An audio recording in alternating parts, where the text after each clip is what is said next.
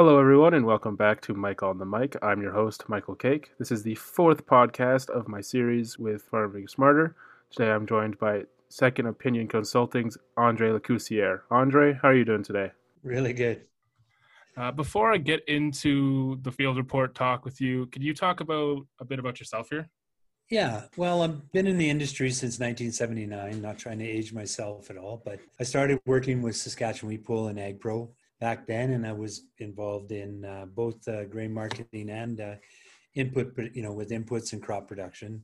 And so I was with them for 27 years, and then we started a company called Second Opinion Consulting here in Vulcan, Alberta in 2007, and it's been going really good ever since. And what we do here is we work with farmers from, I would say, from beginning to end, where we started working with fertility programs, and then we worked with, crop scouting and agronomy.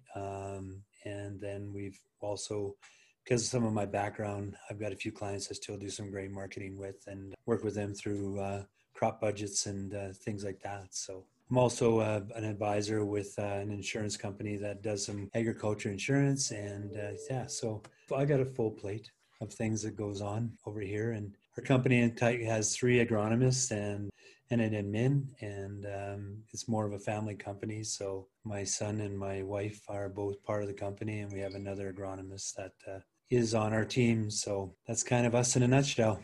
And what kind of got you into agriculture? I grew up on a family farm, and when things were going the way they were, there was my dad and his 2 brothers, and we kind of couldn't see where I could make it just on farming alone. So then I got involved with Saskatchewan Wheat Pool and just love agriculture. I just love the fact that the whole industry of it, the ever-changing things that go with it. And, I like growing things. I like seeing things grow and, enjoy the whole atmosphere and environment of agriculture. What would you say your favorite thing to grow is? The favorite thing to grow? Well, this year I would have said spring wheat, because I've never seen such beautiful crops as I have seen as I saw with spring wheat. But, in general, the crops here that we grow in southern Alberta, there's always some new things that come along, new challenges, new changes and varieties. And it's just the general idea of running a good crop rotation and seeing how things perform. So, I don't have a real favorite, but, I do like working with southern agriculture and the crops that we grow down here. And what would you say your favorite part of your job is? The people that I work with, the clients that I have, just to be part of their operation. And, some of these clients that I've been working for, I've been working with them when I came into Vulcan area in 2000. And so, it's been 20 years I've been working with these guys, and you get to know their operations, their families, and, and we feel part of a team. And I really enjoy that. And I really enjoy, like this year, we finally had a good crop after 4 years of drought, and, just be able to, kind of celebrate with these guys and say, hey, you know what, we finally got something that's really good. And it's good to see the results and, how people's reaction to good results are. So I think that's the very best part of it all is the people. All right, so let's kind of move on into what we're going to talk about with the topic is obviously agronomy. Can you kind of tell the audience what an agronomist does? Well, it's I think what it does is my short definition of an agronomist is it just takes some of the technology and technical things about growing a crop and then put them in layman's terms, and being able to present plans and fertility plans and be able to discuss it in terms that the producers can understand, to help them make better decisions and to help them grow the best crop they can, then work with them to deal with any issues that come along. So agronomists seem, I guess in my job right now, seems to have a knowledge in a lot of little things that help the farmer, make their decisions and keep moving forward in a positive manner. So it's kind of the short definition that I have about an agronomist. And sorry, I'm a little thrown off. My dog is currently barking in the background. What stood out as unusual in 2020 in the fields that you visited? Well, there was a number of things this year. I mean, like I say, we go from beginning to end, and we worked with a lot of guys, and we've been working a lot with with phosphorus and stuff with some of our producers, and just to see the results of some of that coming through, that was quite interesting. To see this year, we had the germinations that were just phenomenal with our crops. Guys, just the plant stands were above and beyond what we had targeted for.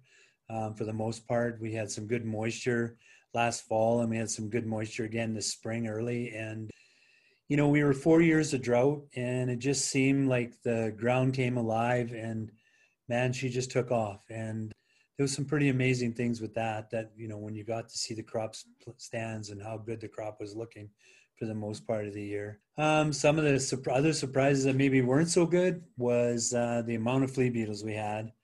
That was unbelievable. I've worked with, in northern Alberta and Saskatchewan before. I came down to Vulcan, and, we dealt with flea beetles, but just never seen flush after flush of flea beetles like I've seen this year. On the other side of the coin, every year we've been dealing with cabbage seed pod weevil, and this year we hardly saw any.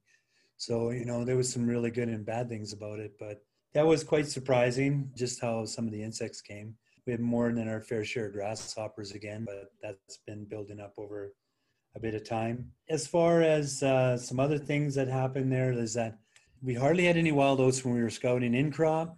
It seemed that they came a little bit later after, the second or third rain. But we had flush after flush of kochia this year, and it was a real problem. It was probably one of the worst years I've seen with kochia right from the beginning, when we thought we did a really good job with the pre-burn, but then we just seemed to see another flush of kochia come, and then we'd spray in crop, and then another flush come, and that was quite surprising how much that came up, but in some ways was to be expected. Some other things that I thought was amazing was the wheat crops were just outstanding, I think, for the year, and lentil crops. The canopies of both them crops were absolutely phenomenal. Same with barley and durum for the most part. But that long stretch of heat there seemed to affect the barley and durum a lot more than it did the lentils and the spring wheat.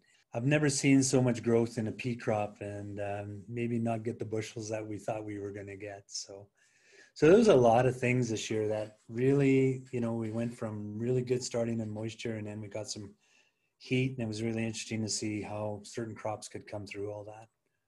On a long time for this, what I've seen this year. I mean, feel free if you want to talk, keep going if you want to. Well, we encourage farmers to try different things all the time. We tell them that they're the biggest research farm in Western Canada. And, we did some different plots. We saw a better than average response in fungicides for the most part. We sprayed in response to, we had some particular areas that had some rust, which doesn't happen every year, but it was good to see how certain varieties would manage rust and other varieties not so much.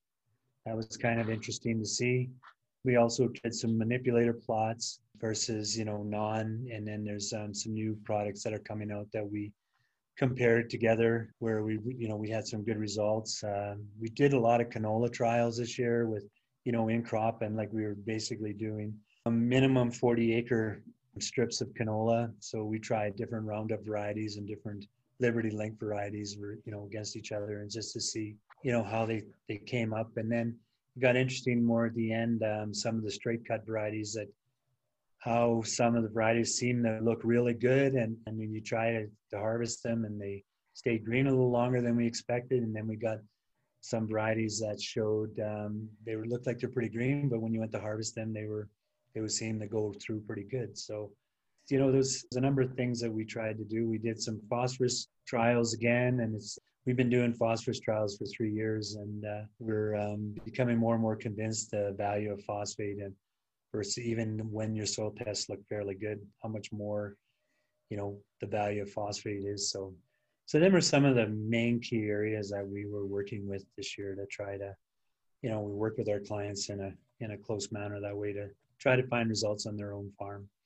So yeah, there was a lot of things going on here. And what did you see this year that you want to warn people about for 2021?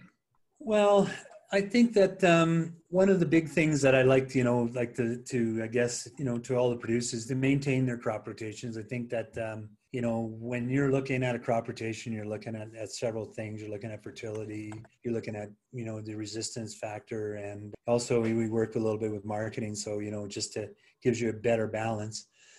But we found that, doing soil tests, and following soil tests for a number of years and seeing how the land's responding to different types of nutrients that you apply.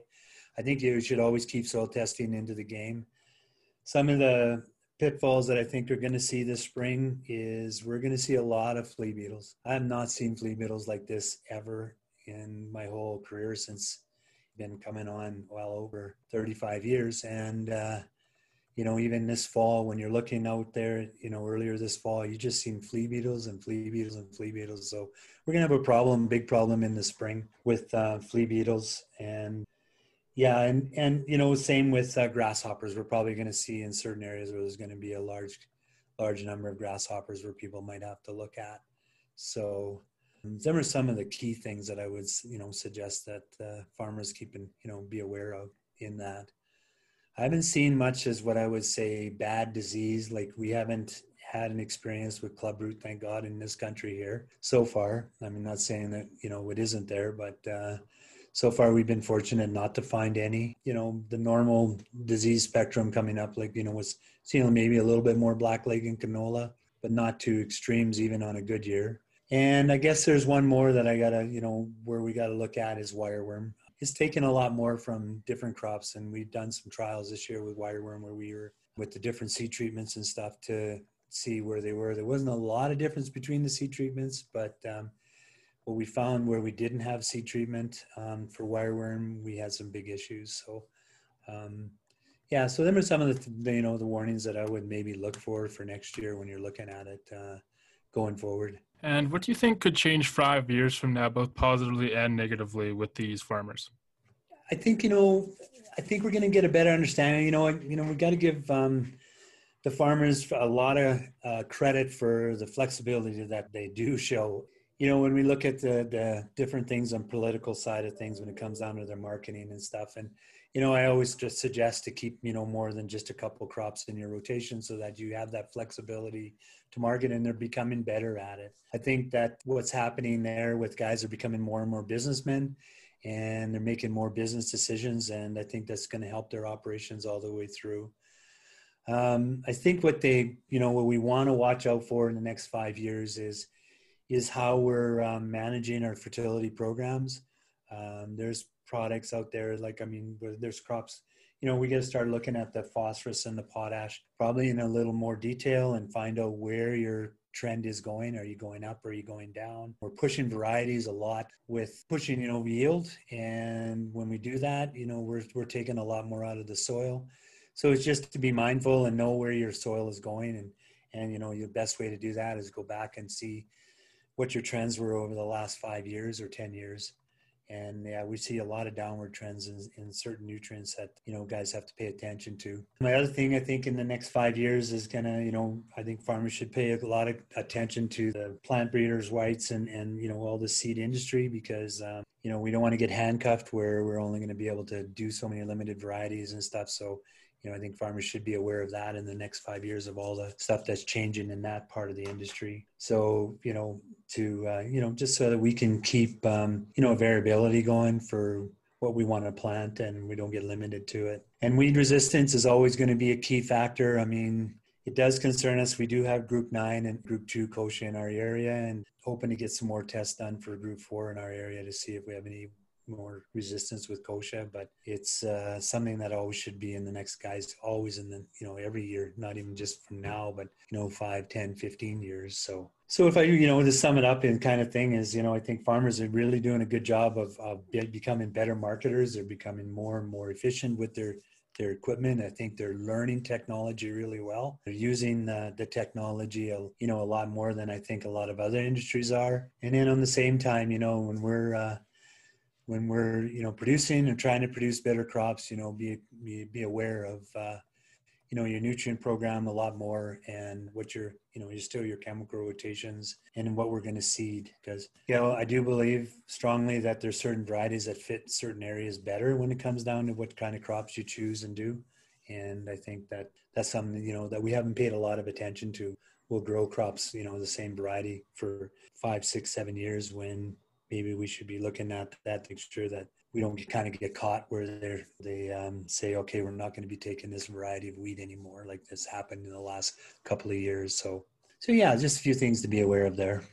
All right, I have one last question for you here. Sure. How did COVID-19 affect your job, and how do you think it could affect what you see next year, because people might not be able to have that same crop management? Well, I think, as far as my company, we did shut our doors. I mean, we're exposed to a lot of different people for, when it comes down to talking to them about, crop plans and working through different scenarios of what they want to do in their operations, or, whether we're budgeting or working through, some marketing plans, or, sitting down with them and say, here's your fertility program for the year. We had to be careful. When out in the fields, we respectively asked our farmers just to, if you came out into the fields there, we kept a social distance away from them but we still want to discuss them.